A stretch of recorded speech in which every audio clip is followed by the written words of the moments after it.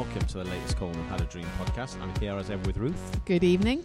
We have got some updated equipment for you this evening, ladies and gentlemen, so this is either going to sound like we are screaming at you or like no one can hear you, and there's going to be all sorts of noises going on in the background. So we apologise in advance for any sound cock-ups, but we're going to do our best for you. We wanted to do a quick little podcast about the draw for the Euro 2020 qualifiers, who Wales will be playing, our predictions, what we think is going to happen. We've done some interesting Twitter polling of people. We have done a solid amount of research ourselves as well, I think. Allegedly. Yeah, I just copied and pasted shit off the internet. So anyway, we thought we'd kind of go through a few things, have a bit of an argument as usual about what we think, and then hopefully you'll all listen. Anyway, enough rambling from me. To start off with, what was your first reaction when you heard the draw? Because Croatia, Hungary, Slovakia and Azerbaijan, at first reading, when I first heard the names, I was just like, it's all right, that. I'm not sure it is, actually. I think it's a harder group than some of us might have been, like you say, at first glance. To end up with the top of the pots 3 and top of pot 4, that's hard. I think we're going to have some tough games ahead. I totally agree with you. I think at first reading, like I say, I thought we're all right here. It's quite a decent looking group.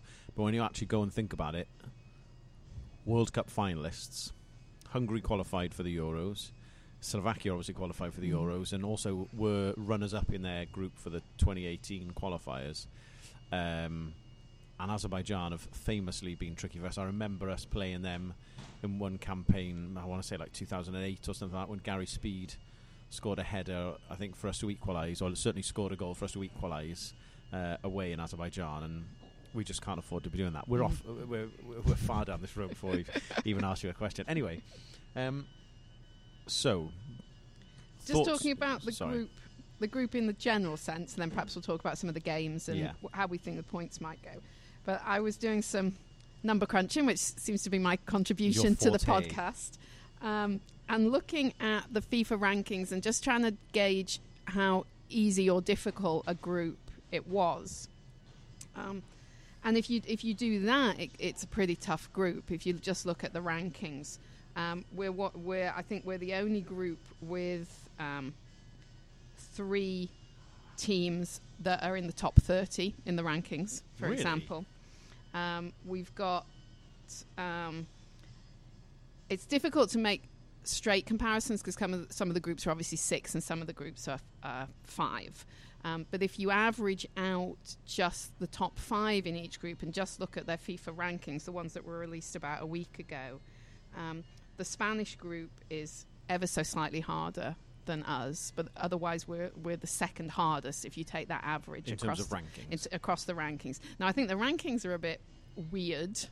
It seems strange, for example, who's ended up in pot 1 based on the actual rankings. You know, technically we're ranked higher than Poland, so I'm not quite sure how that all fell out, or at least we were as of the end of November. Oh, that's interesting.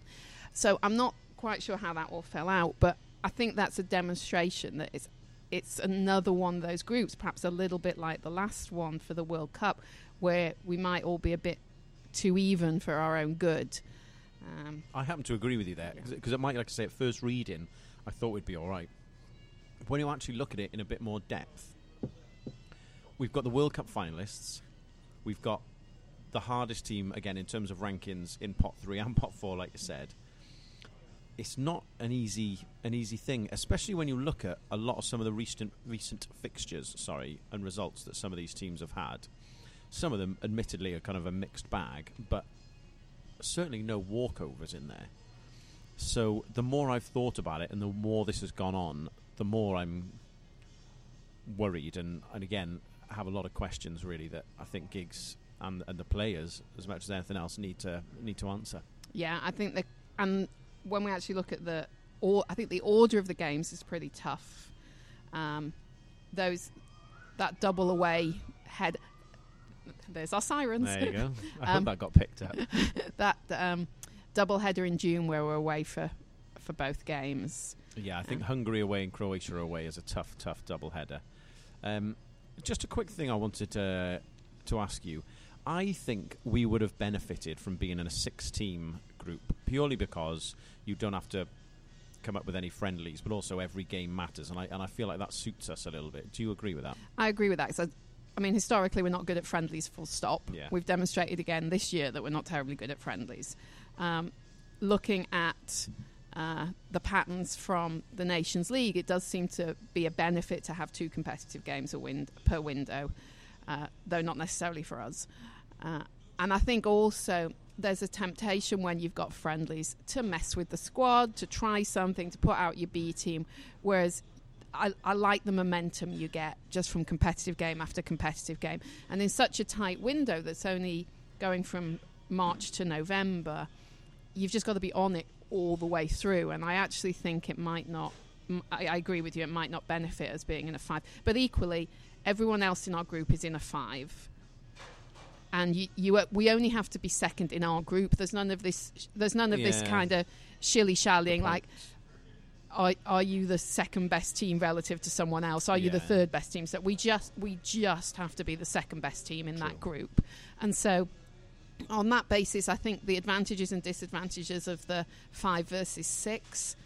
In theory, they shouldn't. Excuse me. In theory, they shouldn't impact because everybody in our group is in the same position. No, I do know what you mean, and I totally agree with you about the friendlies. Although I did read somewhere that one of the likely friendlies, due to other teams that are being available at certain times, is Germany. Yeah. And as much as anything else, if I was going to do an away day for Wales, Germany is top of my list. I absolutely love Germany for watching football. So, whilst in theory I wish we were in a 16 group, I'm absolutely delighted at the opportunity that we might play the Germans, which is completely irrelevant to all of this because I just want to go there and get drunk. But generally speaking, yeah, I agree I think there was, and I wish I could remember who was putting it out on Twitter, so apologies, but someone had looked at exactly that point and worked out that because of who's available and who's not, someone's going to have a friendly against a non-European team. Because there just aren't enough European teams. Right, okay, there aren't enough European teams available. It was an odd number, rather than available. So obviously, what you want to do is you've got to draw someone to Europe for that. You certainly don't want to be, playing in Cardiff and then having an away fixture in Toronto or something. So although that would suit us. That would suit us. Yeah. But the. So that would be interesting as well, as to who can be pulled across to fill that. And that actually puts questions back to UEFA. If they're making everybody have a friendly, but there isn't actually the right number of teams for everybody to have a friendly, what are they doing to enable a particular association, whoever it might be, address that? Because if the expectation is you're putting on a friendly, they haven't actually got a remit beyond Europe. They can't force someone to come and play a European. They can't force a South American team to come across and play, for argument's sake. So that actually throws up some interesting organisational questions there.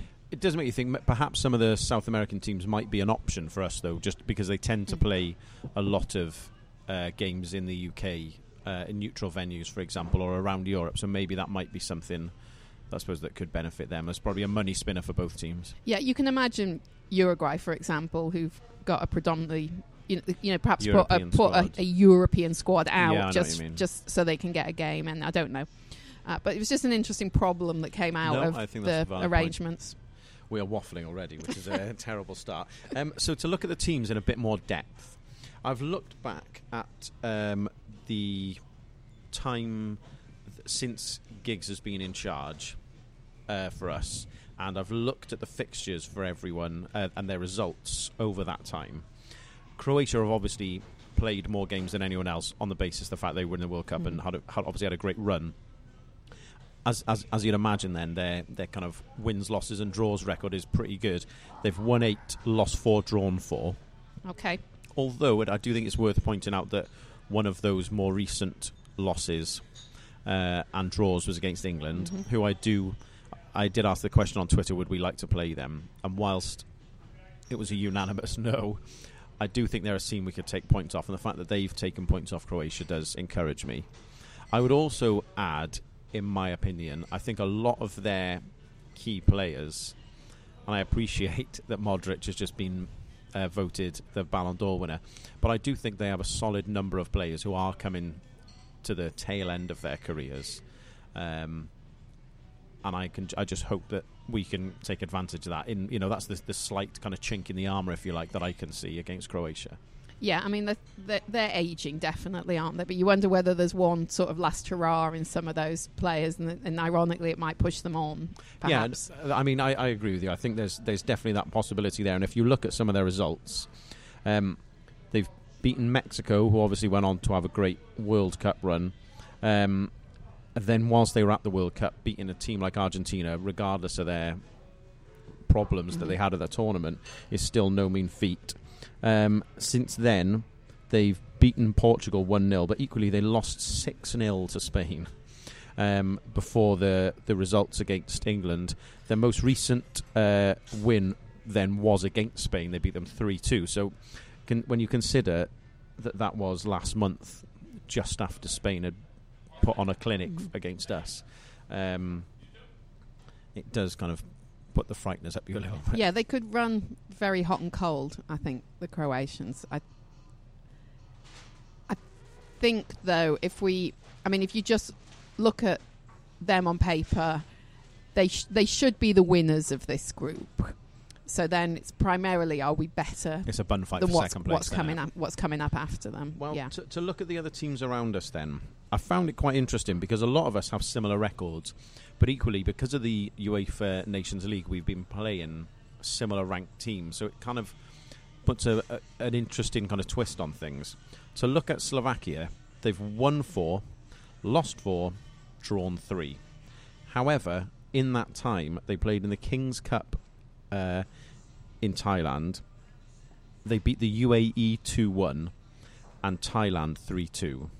They also were the team who played the Danish Builders, Plumbers and Sparkies and beat them 3-0. I mean, I don't know what team they put out in the UAE and against Thailand either, but when you look at the fact that those 3 of those games, 2 of them were against fairly low-ranked opposition and 1 is against, pub five-a-side players, I mean, literally futsal players, that means when you look at it really in terms of more competitive games, they've actually only won once in the whole of the time since Giggs has been in charge of us. Who did they beat in that game? They beat Slovakia. They beat Ukraine 4-1. Right. And then a kind of mixed bag of results after that. They've drawn against Sweden, which is quite a decent result, but they've lost home and away to the Czech Republic. So I do see them as a side who are maybe on the wane a little bit. I know Hamzik's their best player. He's certainly not having the greatest of seasons. No goals, no assists apparently so far. So I do think they are not the same team that we played and battled against in the Euros. Yeah, I would agree with that. I think the difficulty with the rest of the group is, like us, they're a bit up and down currently. And it's, do you hit them when they're on the up or do you hit them when they're on the down? And that applies to us too. No, I totally agree with you. And so I think on that basis it makes it a very hard group to read. Because if we actually play at our best, we shouldn't have a problem in that group. I mean, you'd like to think so, but we've been here before. But there's an if there, isn't there? We have to play at our best to not have a problem with that group. No, I totally agree. And if we don't, you can imagine a lot of 1-1 draws, those sorts of results. And actually, 2 draws is worse than a win and a loss, from a points point of view. And I think that killed us in the last campaign. Exactly. Didn't it? And we seem to have a propensity for drawing games recently, and I think that's what we need to be careful of. No, I totally agree with you. And I think when you're looking around at a lot of these teams as well, it's interesting to me, like I say, 4 draws for Slovakia. They certainly aren't a very offensive team. And I watched one of their games against the Czech Republic on a plane randomly when I was going somewhere, and that was on. I saw that game, the 2-1 game, and they really, really held the ball well in midfield, but panicked when the ball went forward and didn't really look a threat in attack. So I'm not as worried about them as I first thought I would be, having gone through their record. I mean, I'm saying that sort of discounting those games against Thailand and the UAE. Equally, we've only won 3 games, and one of them came against China. Yeah. So, I suppose there is a bit of give and take. And if there are any Slovakian people doing a podcast in Slovakian Costellos, I'm sure they'll be saying a similar thing to us as well, about us as well. Sorry. Hungary interested me. I feel like they're a team who are more intent on not conceding goals than scoring goals. Don't score a huge amount of goals. 5 draws and only 2 defeats in their last portion of games. However, they have only won 3 times. And in looking through this, the teams they've beaten, Finland, Estonia, but then they drew with Estonia. They lost to Greece, but then beat Greece. They lost to Finland after having previously beat them. They lost to Australia. They've drawn with Belarus. They lost to Scotland. Now, no disrespect to any Scottish listeners, but Scotland is sort of not exactly on fire at the minute, are they? So I think that is a decent barometer for us. They also lost 3-2 to Kazakhstan. So whilst their ranking might, be the hardest team in pot 4, when you look at the teams they've played recently and they're like a proper mixed bag of results, there is cause for optimism now. I know they are a capable enough side. But yeah, I think they could be the spoilers in the group, in that they might settle for grinding out some draws and not messing their ranking too much, as opposed to really going for position 1 or 2. I agree. I see them similar to the way that I saw Georgia in the last group. And as you say, they'll kind of spoil a bit, and they may nick a few points on people here and there. But unfortunately, it was also us they took the points off last time. So those are big games, I think, the Hungary games.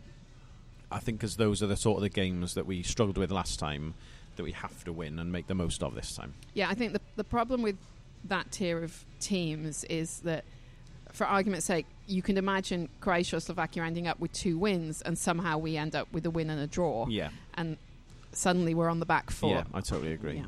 And then all of a sudden those games... I mean, a game against Slovakia will be massive, come what may. But if we have ended up dropping points elsewhere, then it becomes a different kettle of fish, really. So it's very difficult to call, I think. To move to Azerbaijan, because of the pot that they've been playing in the Nations League, they've had 4 wins, 3 losses, 4 draws. But again, when you kind of glance at their results a little bit for a bit of clarity, they lost to Belarus, drew with Macedonia, lost to Kazakhstan, they beat Latvia, and beat Kosovo, who had a decent run in the Nations League, to be fair, but a draw with Malta, home and away they drew with them 1-1, but then they lost 4-0 to Kosovo in the last day of the Nations League. So, I mean, if we're not taking 6 points off them, we don't deserve to qualify, and I have full faith that we will take 6 points off them. It'll be a difficult 2 games, especially away from home, but I do think we'll get 6 points off them. Yeah, we should. My concern with that is more the timing of the games, because if you go from when the games start in March through to the autumn, after the September round of games, we've only actually played 4 games. We have a doubleheader in October and a doubleheader in November. Right. So we could get to that kind of halfway point, and not have many points because we've not played many games. I see what you're saying. So we're kind of on the back foot. Yeah, on the back foot, because we you can see, for argument's sake, Croatia and Slovakia pulling away, and we're kind of chasing that. And I think that's something we have to be careful of. I think there's a kind of a mentality to that we just need to be mindful of. I agree. It's difficult, and it's so tough across a relatively small number of games. Well, not relatively, it is a small number of games over 2 years to kind of get the best out of everyone and everything, and every game becomes massive. It's difficult. It's tough, and I like you say, I think if we fall behind and we go into those sort of we have to win this, as you say, it's a tough mentality to deal with sometimes. So I hope that we don't fall too far behind, but I think the big thing is we've got to take points where we can get them. The thing, that they will be probably saying about us is if you look at our record in the same time that we've been talking about, with 3 wins, 5 losses, 1 draw, I can't imagine that whilst we've been looking at which pot one team would you like and which would you like to avoid, I reckon there's probably a solid number of teams who'll be looking at our recent performances and gone, it's all right, that I'll take that, and I can deal with that. So I do think that teams may not be as scared of us as they were after the Euros. I mean, there's 2 sides to that. Part of me thinks that's good because it means they might come and attack us a bit, and that might suit our counter-attacking style. But we certainly aren't the terrifying draw we might have been. Yeah, no, I think that's fair comment. Terrifying is maybe a bit harsh. No, I think that's fair comment. We can't be naive about what's been happening over the last 18 months or so, in fairness, in terms of what we've been able to produce. I've got 2 questions for you. Mm-hmm. One is, will we qualify? And the second is, should we qualify? Well, we should. But we should have qualified for the World Cup. So, should doesn't mean anything. No, I agree. From a will, I think we've both done the same thing, actually, haven't we? Sat down and trying to work out what points we might get. Yeah. And I had us finishing up with 15 points. And I had a look at the Euro qualifying, which is a bit complicated because obviously there was most groups were 6-team groups and this sort of thing.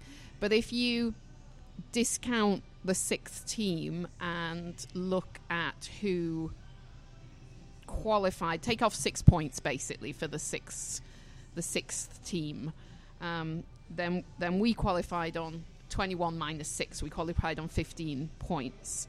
And most teams qualified with 14, 15 or 16 points to the Euros. And so on that basis, you'd like to think 15 points would be enough.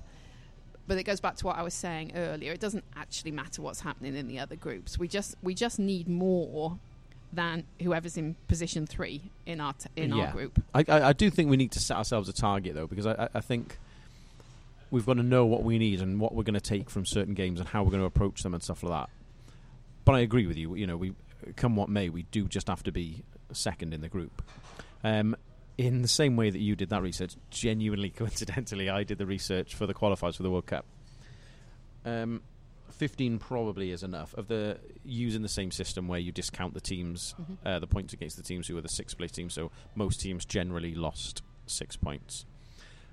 We would have been the 3rd best second placed team, right, if that makes sense. With the points we got, if we'd have had 15 points, obviously we didn't, but had we had 15 points we would have. Switzerland got 21, Italy got 17, Denmark 14, Croatia 14.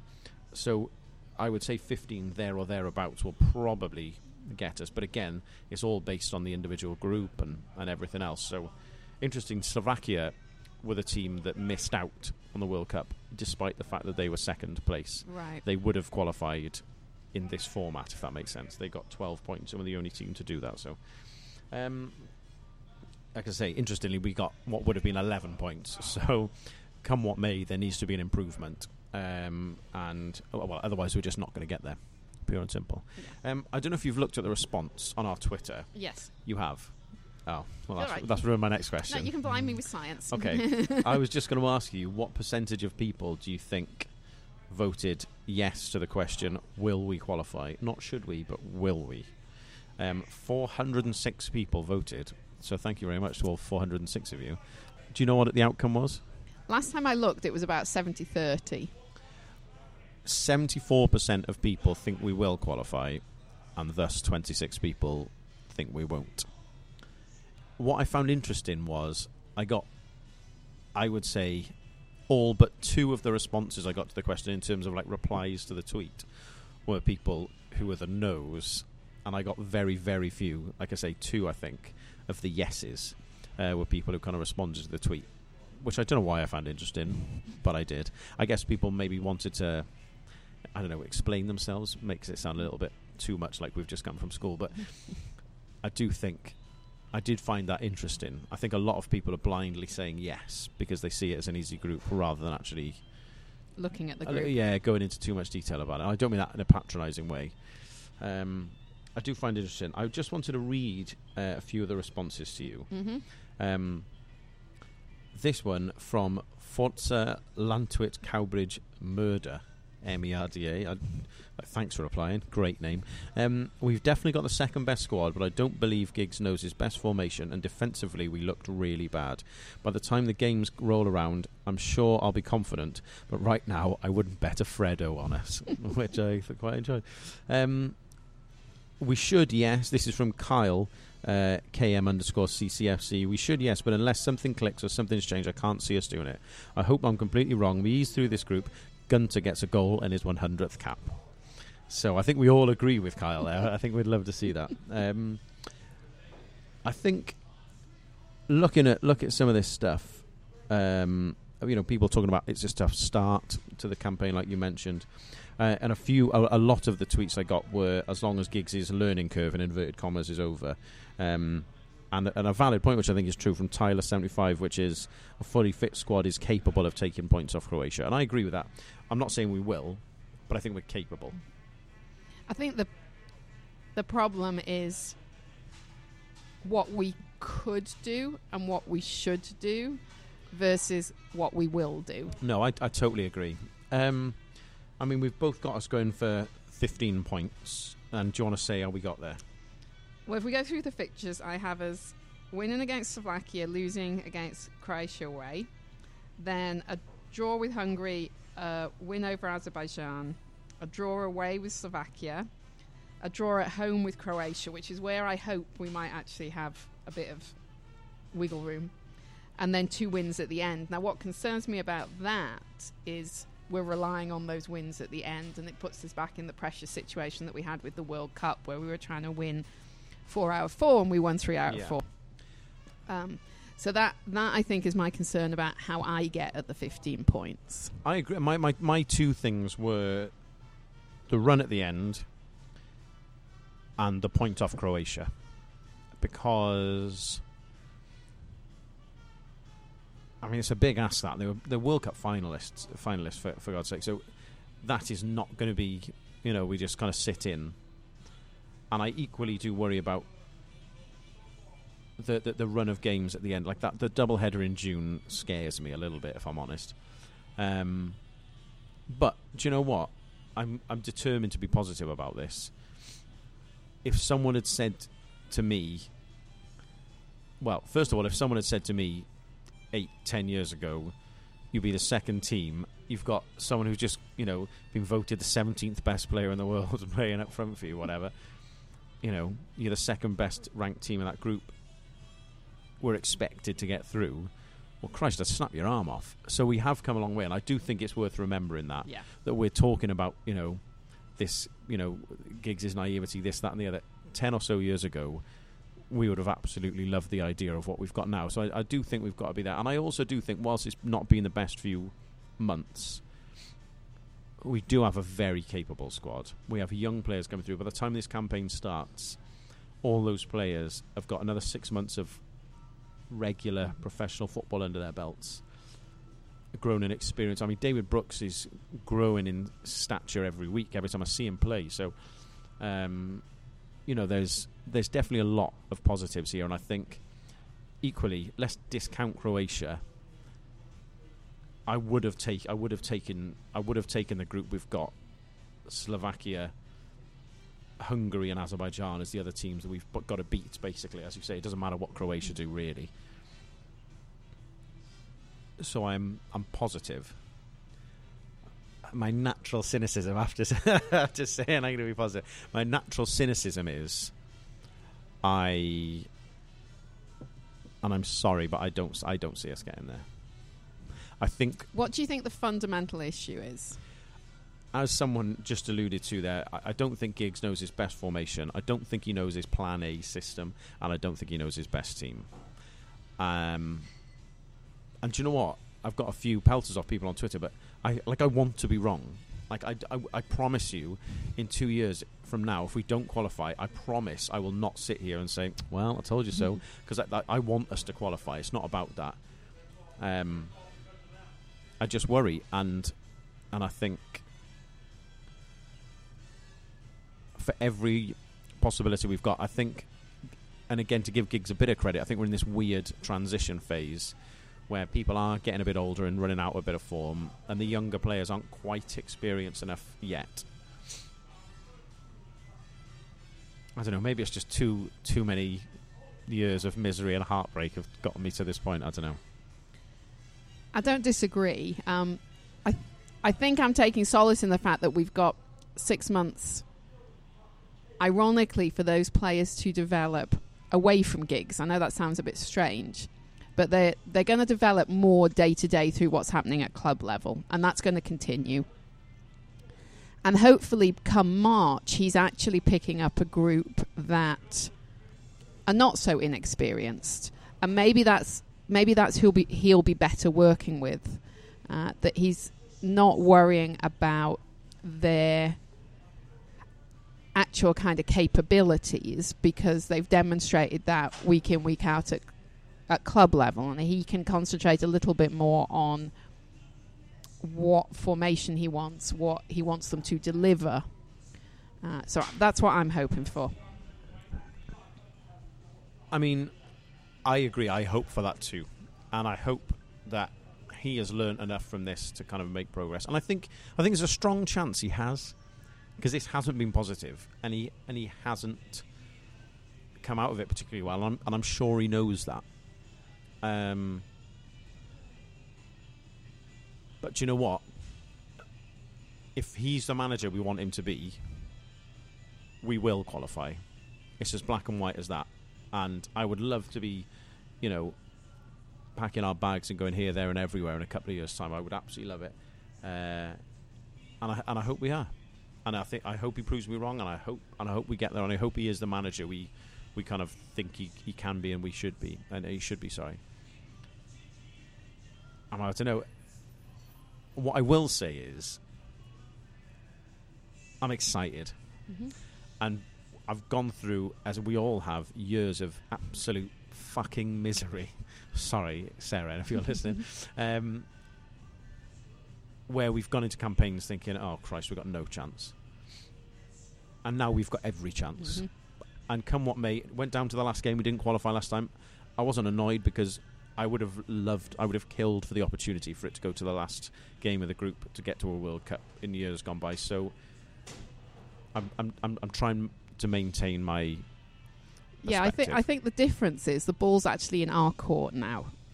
We're a strong enough squad, a deep enough squad.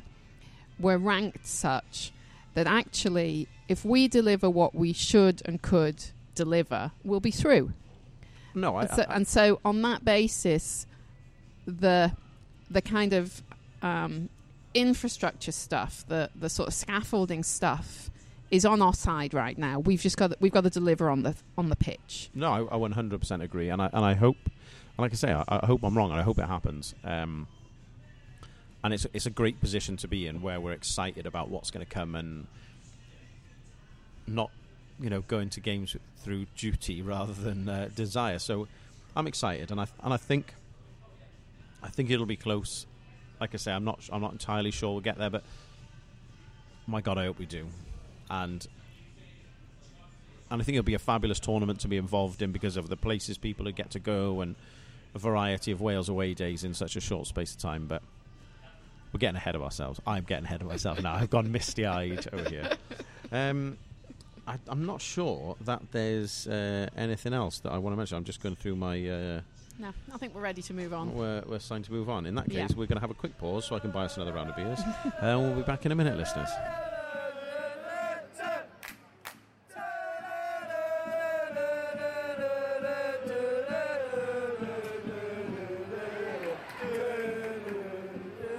So now we have gone through the Welsh qualifiers and got ourselves another beer. We're ready to talk about our next hot topic, which is obviously Sam Ricketts leaving the Wrexham post. Ruth has just rolled her eyes, which should tell me what I think. My first question I've got on my little list is he a traitor? I've intentionally used a harsh word. I actually think that's too strong a word. Oh, come on, Ruth. I want you to just slag him off, yeah? Go a bit mental. Have another beer. then you'll call him a traitor. I think he has gone in with false pretenses and utilised a situation to his own ends, which I don't begrudge him that. I think ironically there's a sort of naivety to what he's done. Getting your first job in football is difficult. Getting your second is usually even more difficult. And I think he's now kind of stamped himself as someone who would jump ship and leave a situation for what is, inverted commas, a better situation. And I don't think that necessarily going forward professionally is actually a good move for him. You know, to leave a club that is actually doing very well at the minute, 3-4 months into his responsibilities.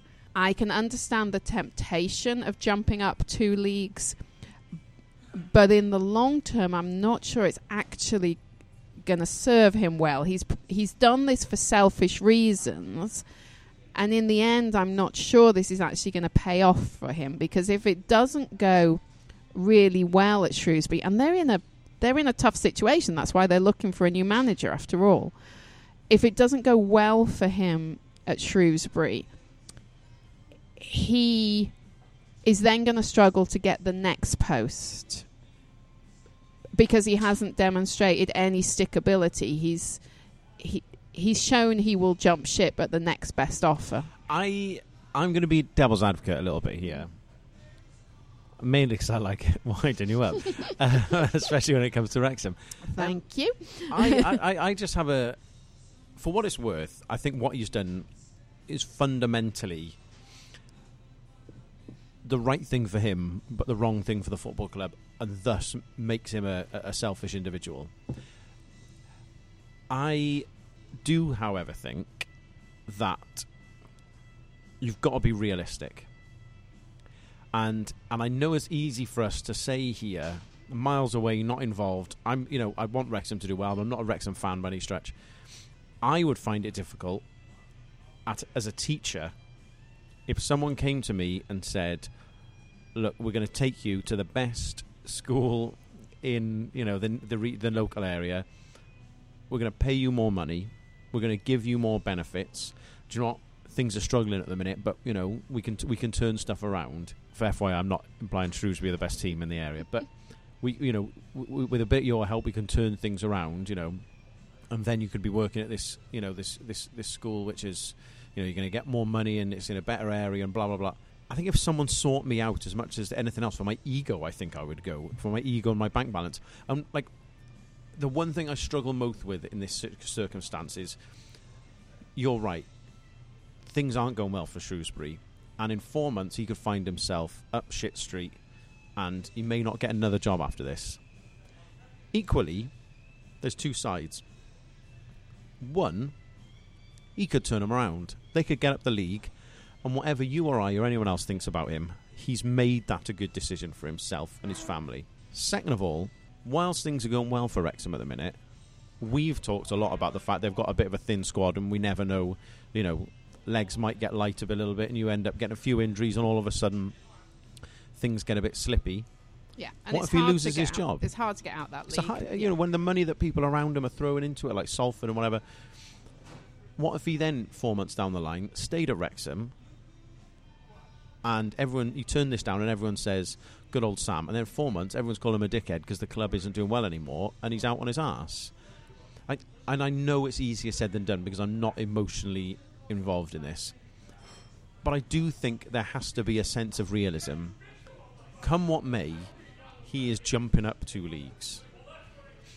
He's undoubtedly getting paid more money. I'm not standing up for him because I do think he's let a lot of people down. Mm-hmm.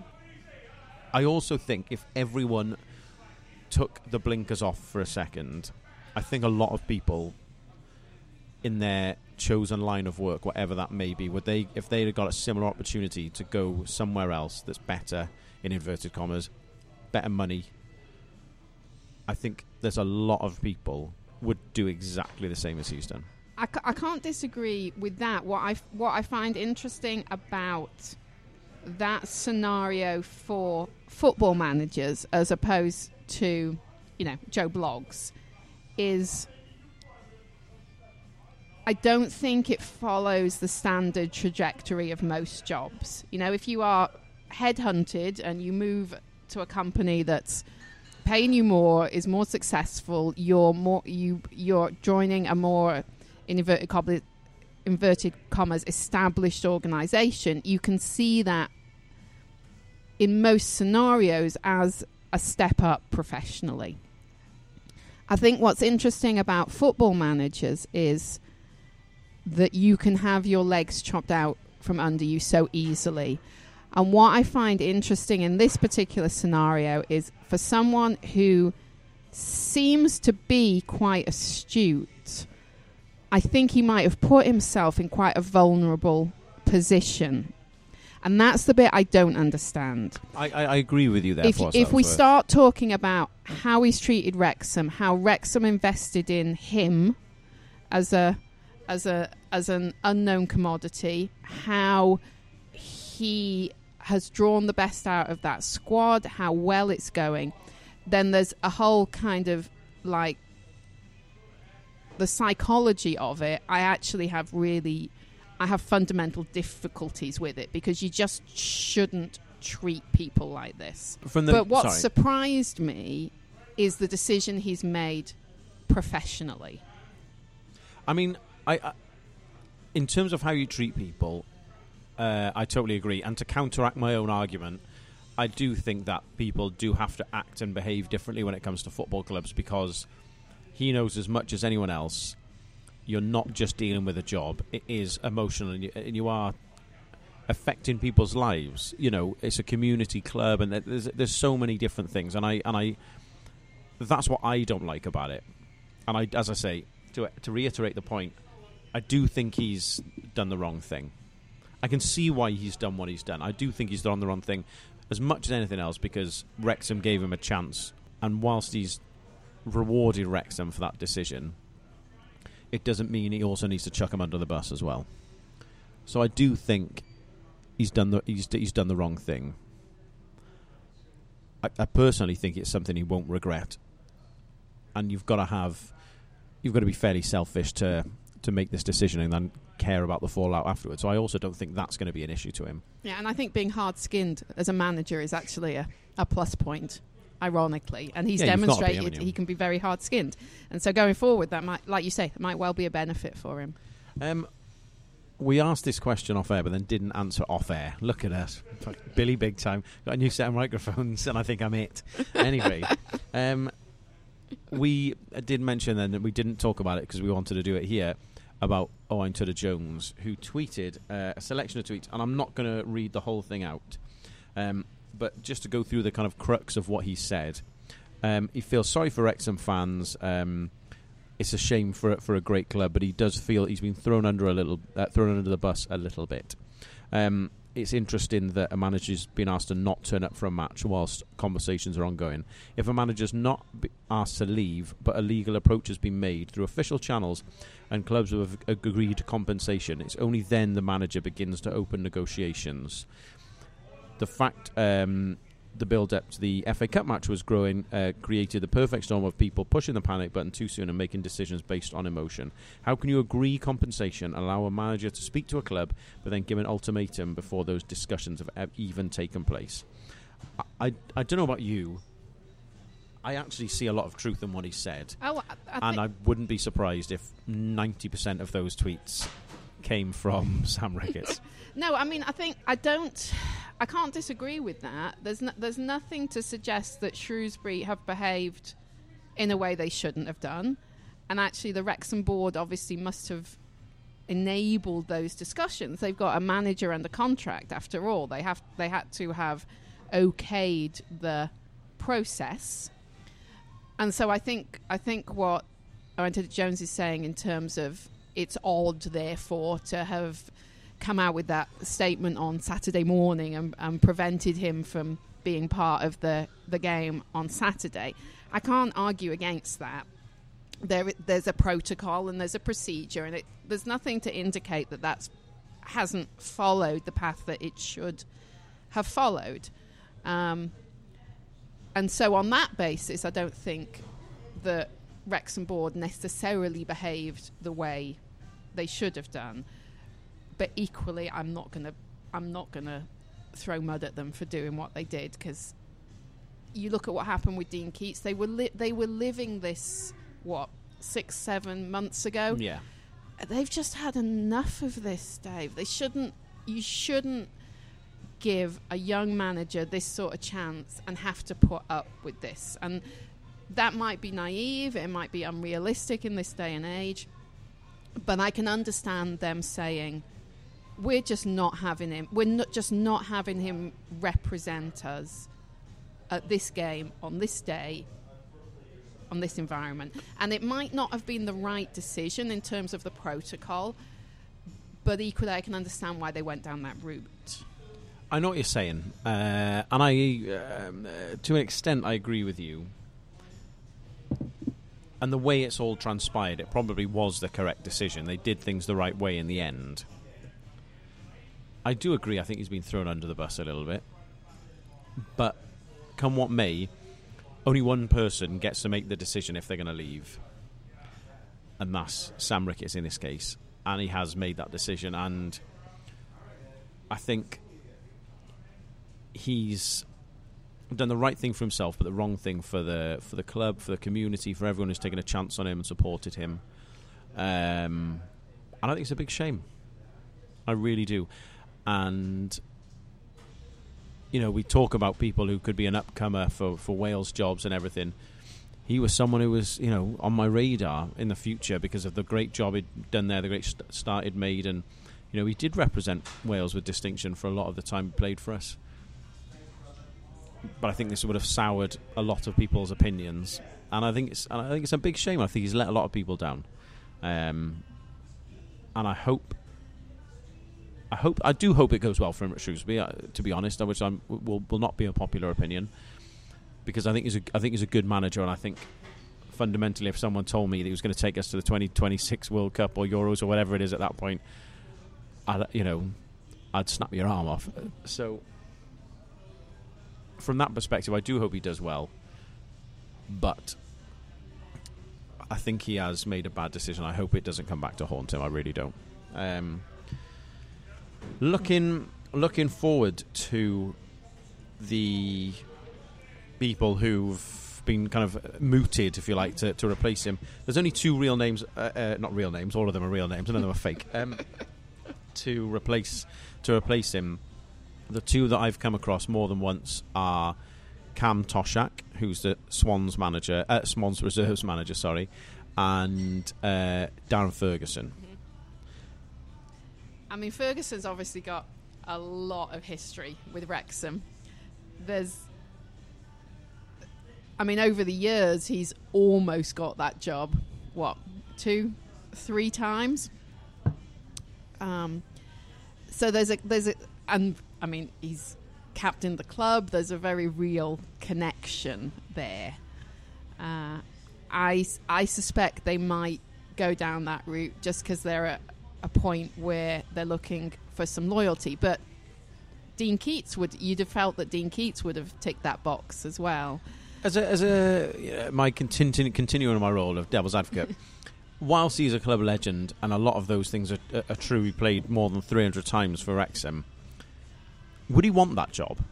Because he's yo-yoed a bit between League One and League Two with Doncaster, who, to be fair, are a relatively big club. They were playing the Championship not too long ago. Would he want to step down, do you think?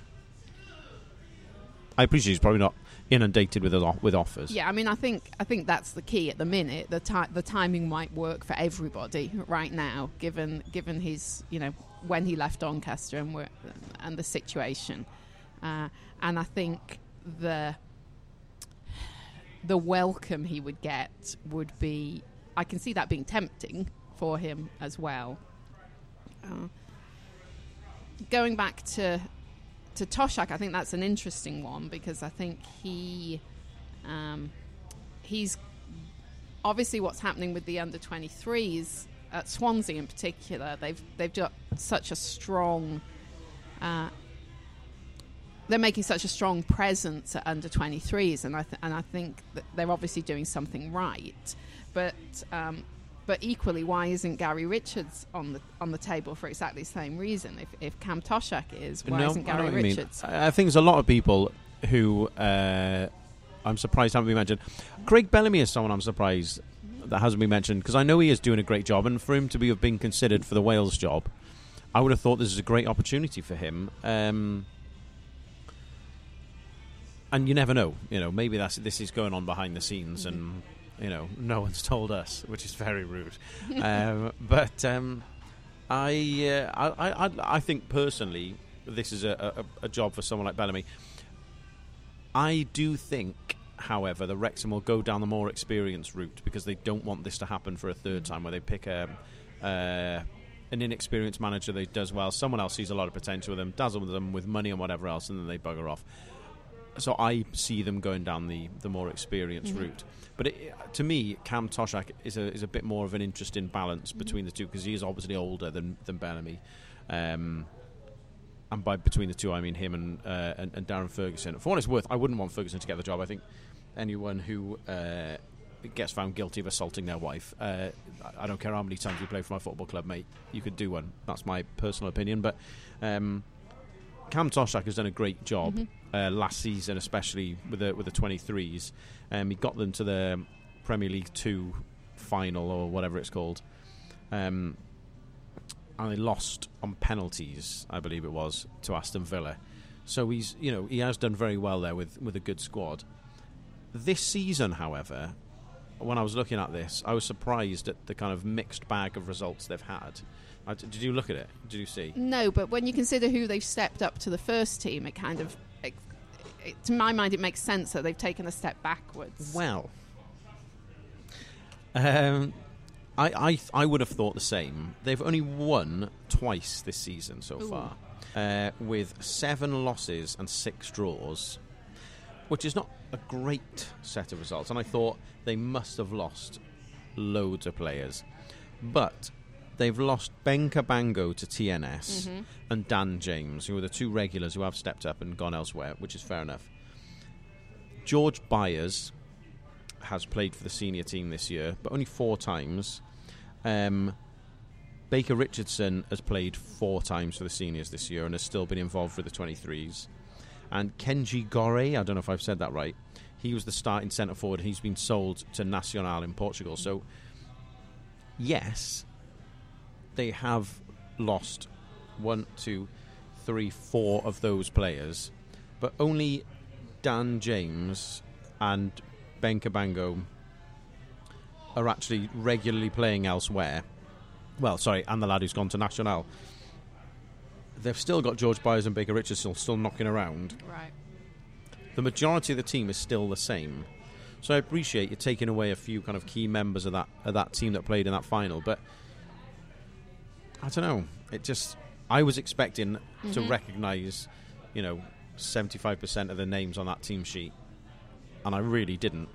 And I've looked; most of them are still playing in the 23s. So I don't know. It's interesting. The other name that seems to have percolated up over the last maybe 48 hours or so, well, it's only been 48 hours, is Andy Morel, who obviously was a player manager previously with them. Yeah. And he might fall into that category of someone who's a little more steady and predictable. So I think it might be interesting if they look at that.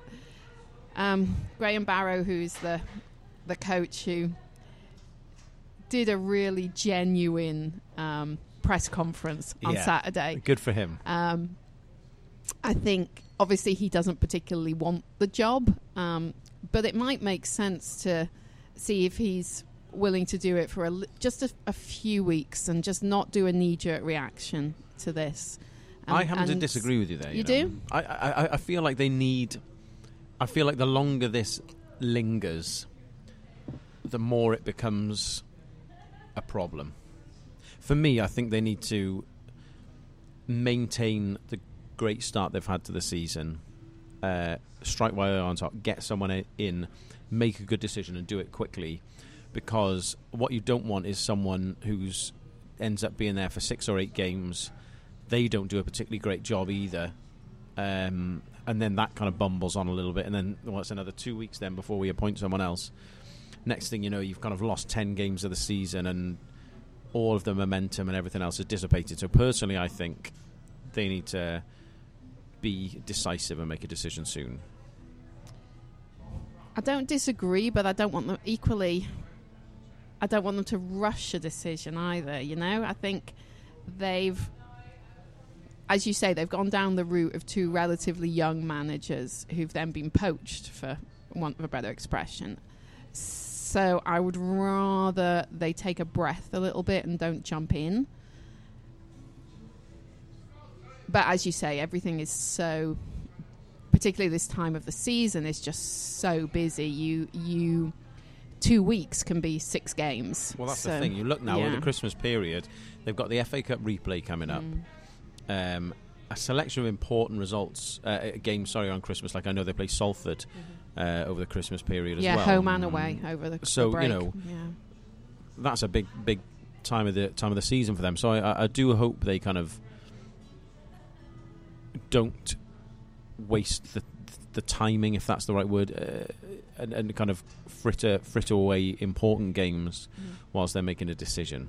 And it's a very difficult one, and my heart goes out to Wrexham fans and to the club as well, really, because it's an awful time of year for it to happen in terms of the number of games you've got coming up and the importance of games. I mean, Christ, they've drawn Leicester. We'll come on to that. Well, I say they have. Should they beat Newport? It's a very, very messy situation, and I don't know.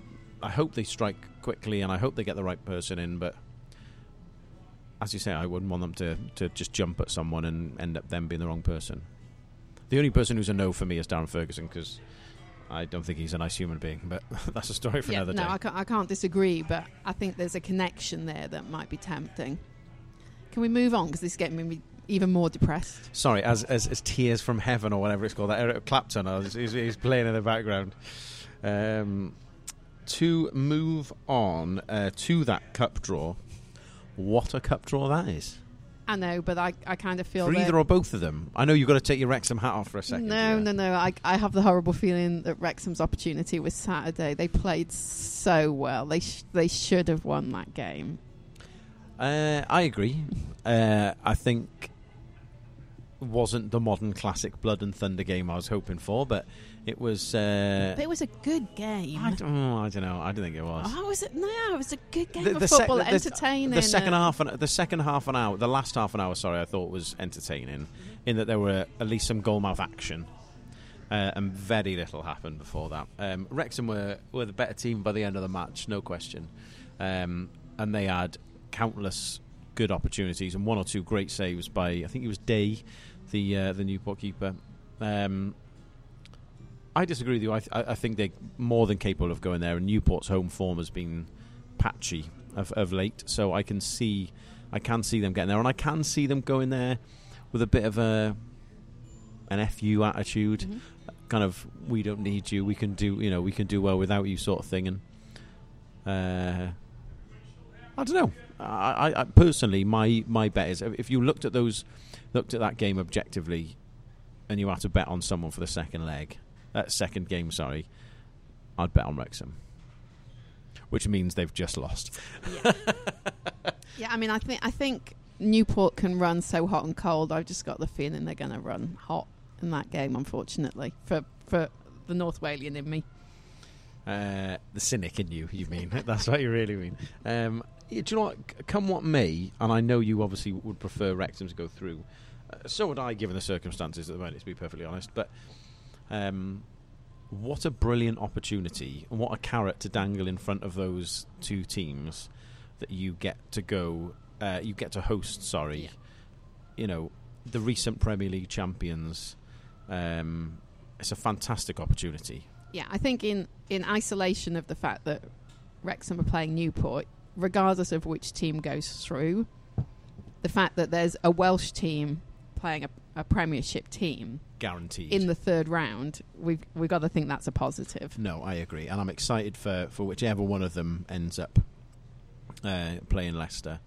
I'm with you. I'd hope it's Wrexham. Sorry, Newport fans. When is the replay? Do you know? I'm not sure. Do you know when the replay is? I'm assuming it's midweek next week, but I haven't actually looked. Well, some top quality content as always here, listeners, on the Golden Had a Dream podcast. This will be that 30 seconds I'm telling you to edit out. To move on to two other things very quickly. We said we're going to keep this brief, and we are now at an hour. The two things we wanted to talk about briefly were Rambo and Hegerberg, the first ever female Ballon d'Or winner, and the whole kind of shitstorm that followed that yesterday. The big things that surrounded Ramsey seem to be Madrid, Munich, and Juventus. And the big thing to me was I saw Ian Robben said he's leaving Munich at the end of the year. And I have no idea why, but that said to me, Rambo's going there.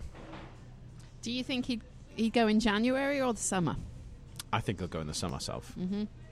I think he's got a point to prove to Arsenal of, all right, you don't think I'm good enough? Fine, whatever. You're not bothered about this, you're not bothered about my contract, you're not bothered about my money. Good for you.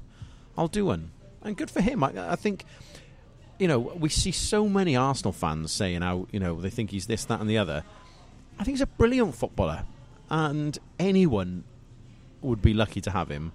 And I do think maybe not your Barca's and your Real Madrids. I think he could play for pretty much most other teams. I think he's a world-class player, and his passing and his runs and his creativity, and he's got a genuine grit to him. I think he's a great little number 8 or a number 10 player. I think he could bring a lot if he was kind of given the opportunity to play in the right position. And I just think he's a brilliant player, and I think whatever happens, he deserves to be able to say "fuck you" to Arsenal. I mean, I hope he leaves Arsenal for that very reason. Even if they have second thoughts over the next couple of weeks and dangle a contract in front of him, I hope he just says no, thank you. Thanks, I mean, the risk, of course, is you're out of contract, and that's clearly a risk as a player. But it's not like if I was out of contract at the end of the year. Do you know what I mean? No, he's going to be all right, the lad. He's all right. Yeah, he's all right. I've heard he's good. And presumably he should have some insurance as well if he's sensible. I've always at a pod we did, I don't know, maybe 6-8 weeks ago, I raised Bayern as I was sort of unexpected. It was unexpected that they weren't on the table in terms of where he might go, and of course that's become much higher up the list now. Nostradamus over here is predicting everything.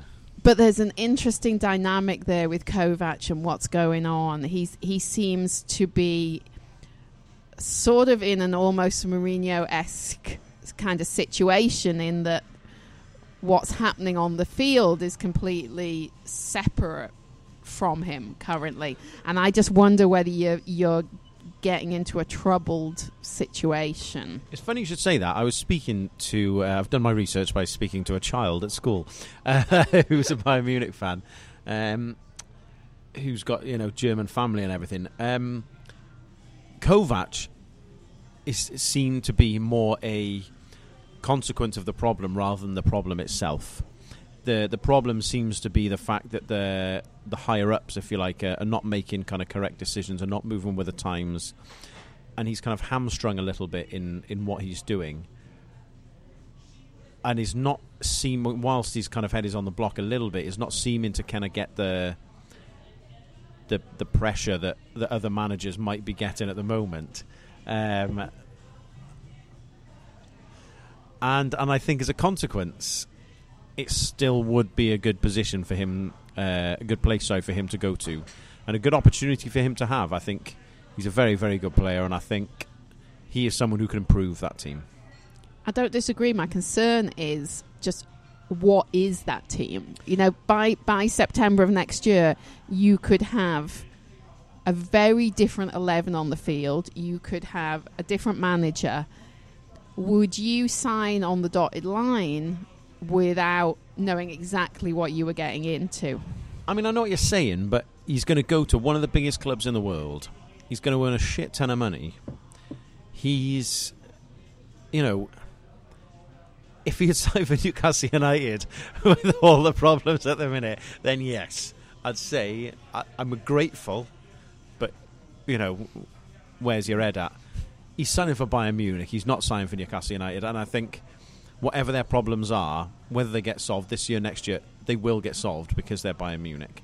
And where do you think he'll actually end up? I think he'll end up at Bayern Munich. You think so? Yeah, I think so. Not Juve? For me, I think Italian football wouldn't suit him so much, and I also think I don't know where he plays so much at Juve. I don't think the Ronaldo influence was going to suit him that much. There's a first-team guarantee at Bayern that he might not get elsewhere, isn't there? I think so, and it's still one of the biggest clubs in the world. It's still glamorous. He's still going to get paid the money he wants. I think, for me, that's where he'll go. To finish, as Alan has turned up, and we don't want to keep him for too long. No, in that case, we'll take our time. That's true. We said we weren't going to do long. We're an hour and 10 minutes in. The first ever female Ballon d'Or winner was announced yesterday, and I wrote on our Twitter yesterday, I wonder what goes through someone's head where this person has won an award, has spoken in 2 languages, neither of which are her own, and then someone has just thought it's a good idea to show if she can twerk. Now, I understand that there was dancing before it, which is why they led to it. But I feel like saying to the person, if you think that's a good enough excuse, like, you're an idiot, like a genuine real-life moron. And I want to know what goes through, after all the positive, and like, it was a brilliant acceptance speech, all the things she said, for someone to follow up with that question, like, all I could think of was, what a dickhead.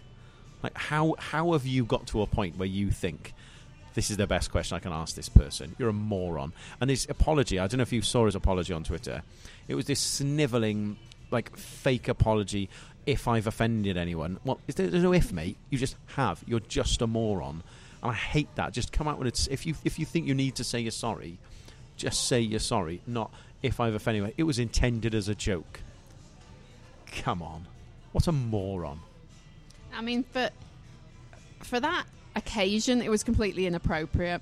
For a woman who's winning the first Ballon d'Or, can you just imagine what that means in women's football? To finally get a Ballon d'Or. And here's this amazing footballer. I mean, her statistics are stunning. Absolutely staggering. Absolutely stunning. It's something like knocking almost 200 goals in 150 games. You know, it's just amazing what she's doing on the pitch. And for that to be the outcome of that evening, what should be such a pinnacle for women's football. It will always be remembered for that, which is ridiculous. And that's the ludicrousness of it. It's so frustrating, Dave. It's like 1 step forward and 2 back. It's so wrong. 2 things that I did kind of garner from the circumstance, which was a positive, was I don't know if you saw Kylian Mbappe's reaction to it afterwards, but he kind of turned around to the people next to him, and the look on his face was like, you're having a laugh, mate. Are you taking a piss? What have you just said? And the general reaction to things on Twitter, in this sort of circumstance, on social media, you always get the odd person who just says, oh, he was only messing about, or whatever. It was absolute widespread, what on earth has just happened here? So that did make me kind of feel better that it is just one idiot. It's just happened to be, unfortunately, the idiot who was up on stage in front of millions of people with a microphone. I think it was interesting what you say about Mbappe as an example, but it's interesting to me that the audience were there as footballers. They weren't there as male footballers or female footballers. They were there as footballers. And if we can get to that point, then that's genuine progress. No, I agree with that. Yeah. The final thing I wanted to add to this circumstance is it is no surprise to me that Jess Fishlock has gone to Lyon, and the next thing you know, her teammate has won the Ballon d'Or. So basically, Jess Fishlock's won the Ballon d'Or. That's what I took. That's what I took from last night. I did actually want to touch on this. It's somewhat negative because I think it was a wonderful evening, and it goes back to what Jess was saying in the summer in terms of the relationship between international women's football and club women's football. In that Hegerberg, she's not playing for Norway. She's said very pointedly that she's not going to compete in the championships next summer because she doesn't feel that what's happening in her association is appropriate. It's not valuing. Now, obviously, that's a particular discrepancy between her and the Norwegian FA. But I do think it's I think if someone who is the recipient of the Ballon d'Or is saying what's happening at international level versus what's happening at club level is out of step, I think that's a really important statement. A woman who's totally agree. 23 to feel that she can't commit to her country and represent her country, and I've no doubt she's a passionate Norwegian. She wouldn't not be, but enough for her to make a statement that there isn't the support from her FA. I think that's really important, and I wouldn't want that to get lost in what she's producing at club level, because it goes back to what Jess was saying about the difficulties she has here as a European player in the US, and the dichotomy of the support that's given to the US players and the fact that there's not a similar reciprocity to the European players. And it's one of the things that men's football has gained from recently is a calendar that makes sense across all of the competing countries. And you can see that's been well put together as well. It's well put together, well structured, and I think the women need something similar in terms of the calendar that's supportive of people playing both at club and international level. But also the FAs need to acknowledge that, if you were a Norwegian football fan, your best chance of international success right now is through your women's team, not through your men's team. No, that's a very good point. And to have your best player, the best player in the world, feeling she can't run out for your country, then that has to be addressed. You have to do something about that. And I know I'm kind of highlighting what's happening in Norway. It's just the obvious example today, but it's an example that's not just from that country. It's across the board, and that's another next step that we need. And we're making strides, we're making steps, don't get me wrong, but that's another thing that needs addressing. Well, I think that's a fascinating and absolutely spot-on way to end. I think, if nothing else, yesterday told us that whilst we are making progress, there's still a hell of a long way to go. And that needs to kind of be reciprocated across women's football, but everywhere. I don't know if you saw Andy Murray put on Instagram, but he said something along the lines of, I'm not surprised by what happened yesterday. Sexism in sport is absolutely rife, and it just takes an instance like this to point it out to people. And it is something that needs to be addressed. And, I was fascinated by what Jess said, and even that the sentence that always sticks with me, from what she said was, we need some male sports stars to be the ones to drag women's football into the limelight. And what a ridiculous. She's probably right, but what a ridiculous sentence to have to say because of the circumstance. And again, women's sport has been dragged into the limelight this week by a guy, but in the totally wrong way. And I absolutely agree with you. I hope Norwegian football can sort themselves out, and I hope just sport, be it football or wherever else, can sort itself out so that this sort of stuff doesn't happen and can't go on anymore. And these people are recognised for their ability and what they're capable of producing on a football pitch or a tennis court or whatever else, not how they dance, which is absolutely ridiculous. Our quick podcast has turned into an hour and a quarter with very little room for editing, so I think we should call it quits. Okay. We will be back soon with some winter specials. We've got a few very interesting things hopefully lined up, so we'll be back in touch soon with more to say. Thank you very much for listening. Good night. Good night.